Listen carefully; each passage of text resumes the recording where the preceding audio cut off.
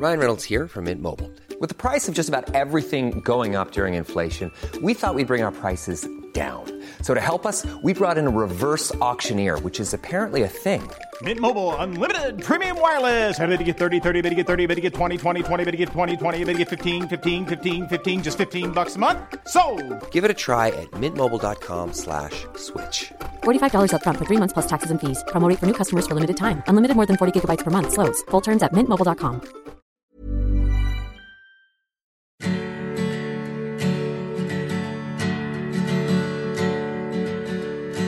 Right now, COVID-19 is affecting millions, from illness to isolation. If you're a resident of a long-term care home, seeing your loved ones might be difficult. For some, almost impossible. But in one care home in Lethbridge, Alberta, a nursing student made sure that his residents did not face this pandemic alone. Hi, I'm Trish Fagan from the TV show Nurses. This is Notes from the Front Line, a podcast telling personal stories from the heart of the pandemic. Today on the podcast, Carl Abiyana, a nursing student and part-time care employee. He shares his story on how he uses technology to bring residents and their families together.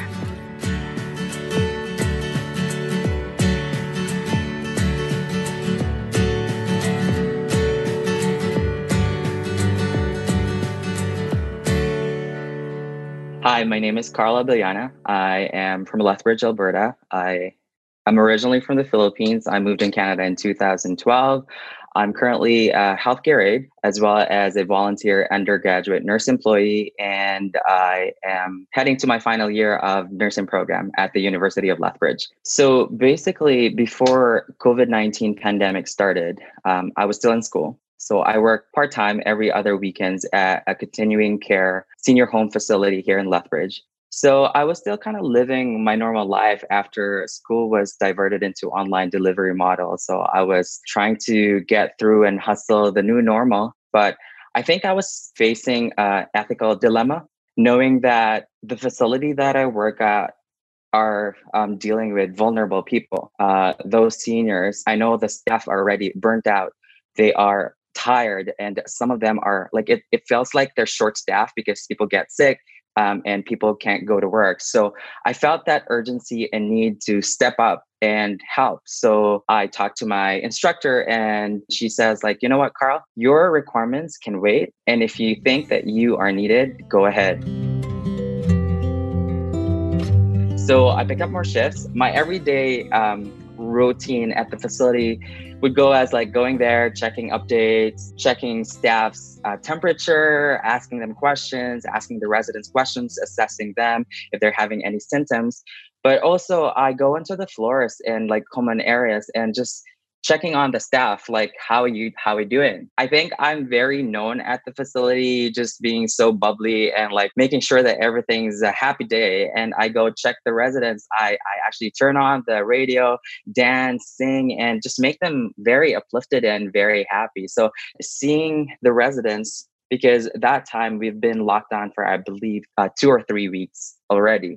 And I'm seeing such loneliness for people or residents who get to see their family on a regular basis.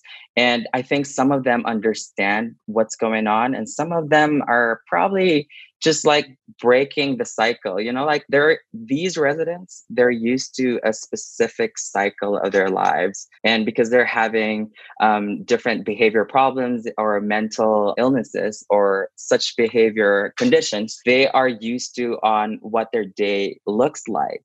So I think it got interrupted by having the facility on lockdown, that they don't get to see their family. And I was thinking like, you know what? I think they need to talk to their families. I think they need to be connected. Like, this is the time where everyone needs to connect to one another.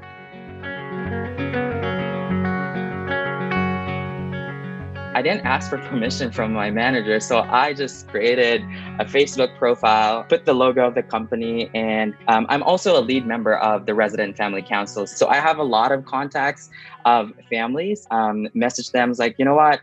Here's what's going on right now. This lockdown's not going to stop us. we will let you connect with your family. So I offered Facebook Messenger video calls, phone calls, and FaceTime calls. The first few weeks, it was slow, but later on, we get phone calls from families in Lethbridge, Calgary, and around the province, as well as around the country. And we even have phone calls from overseas. In the last 2 weeks, we had about 60 call logs, which made me so busy because I had to be there and facilitate it, because I was using my own devices, because the facility don't have iPads, the facility don't have extra iPhones for FaceTime. So I was offering my own devices to like do all those video calls, and I need to be there all the time. I was actually working straight, I think about 29 days, no days off. So it was intense, but it was also heartwarming and very humbling experience to see them getting connected with their families. And I think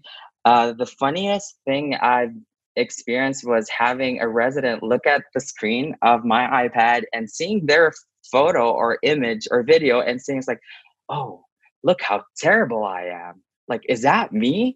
And it was so funny seeing that reaction. And then when their families pop out on the screen, it's like, who is that? Oh, that's you. That's you. It's like, how do they go inside to that screen? So it's really amazing. And it's so funny to see that. But like, I'm always on the side, just making sure that the connection doesn't cut off. So I can get to hear all their conversations. They get to like remember all the happy memories. And I was so shocked as well. Like, we have residents that, that when they see their loved ones, they remember all the things that they had when they were still all right. So it was amazing to see that one.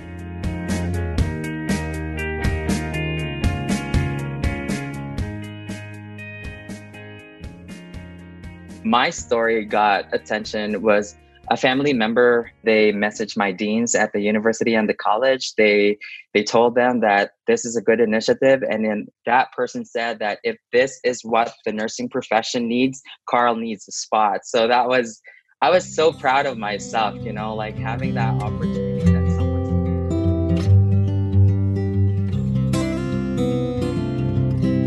Later on, days goes by, I had to actually stop working for a while because it was final exams. So I need to like focus on my studies. So that was after like 29 days of working straight. Sometimes I think my heart belongs to the facility and with the seniors. So on my free time, if I have time, like, oh, you know what, I need to unwind. So I go to the facility and just offer calls again and just check on them. And yeah, it was really, I think like working in that facility for 2 years, I have that deep connection with the residents. I've known them for quite a while now, and I've built a good professional relationship that really touches my heart seeing them that this is going on right now. So it was amazing. But I think that opportunity of like having families connect with their loved ones in the facility didn't stop from there. Ideas keeps on popping. So later on, I've realized that, you know what, why not we connect the community? So I touch base with community forums and groups on Facebook and asking them, like, hey, I need help. I need uplifting letters, postcards from the community. You guys send it here that I will distribute to my residents. And they were like, well, that would be so scary because the virus would come in. It's like, well, we're not going to really give out the letters right away. We're going to steam it, hold it for a few days, and just making sure that like maximum 5 days we'll hold it off and then distribute it. And then the first letters that we received, it was amazing. Like we had 50 cards from the community, handwritten. Oh my God, they put so much effort writing 50 letters to all of my residents. That is amazing. And then, yeah, it didn't stop from there. On my days off, I go outside the facility. I'm not an artist myself, so I do artwork, like chalk art, and I call like the people inside. It's like, hey, let the residents look at the window. I'm outside. I'm like making artwork. It's like, oh my God. They were just like clapping and then laughing, and then people from the community like honking on the street at me. And then people like the neighbors are like, what are you doing? It's like, oh, I'm just making artwork. So it was a good thing, like just making them like brighten up their day, you know, like although it's not a good art, but still something that would make them happy. So personally, it made me realize that life is short and seniors matter.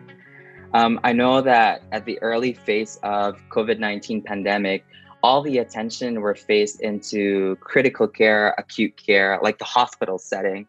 And then later on, the wheel turned around. It went to long-term care, senior homes, which is scary because they are the most vulnerable population during this pandemic.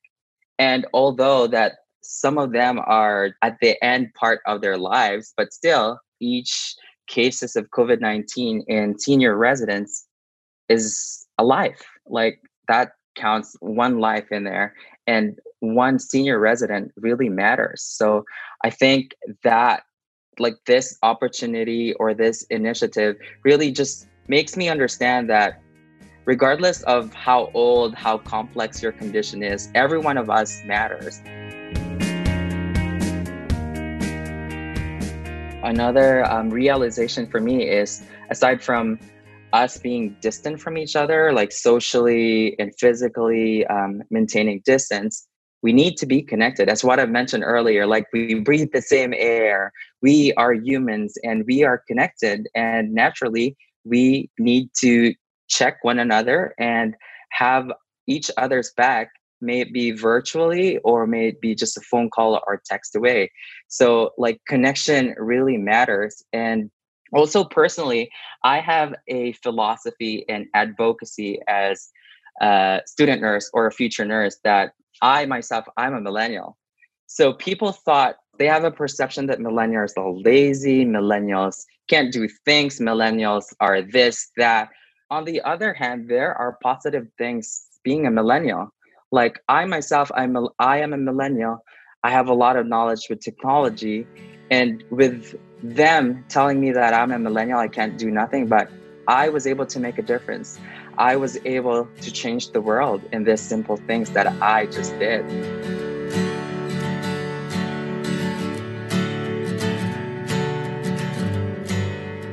We want to thank Carl for sharing his story with us and working overtime to care for some of our most vulnerable people. You showed us that something as simple as connection and companionship can mean the world to those who need it. Before we say goodbye, Carl wanted us to tell you about the Walking School Bus. They increase access to education and nutrition for kids in Uganda and India. To find out how you can help, go to www.thewalkingschoolbus.com. Thanks for listening to Notes from the Frontline. We have more stories from nurses, doctors, and volunteers coming up on this season of the podcast, but we're always looking for more.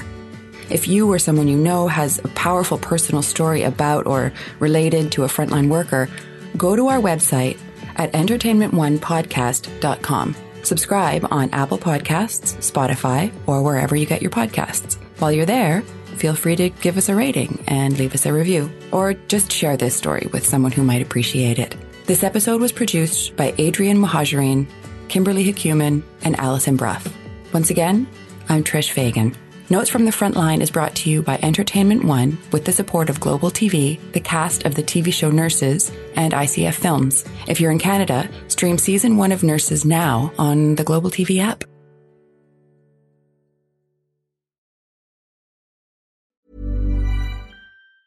Ever catch yourself eating the same flavorless dinner 3 days in a row?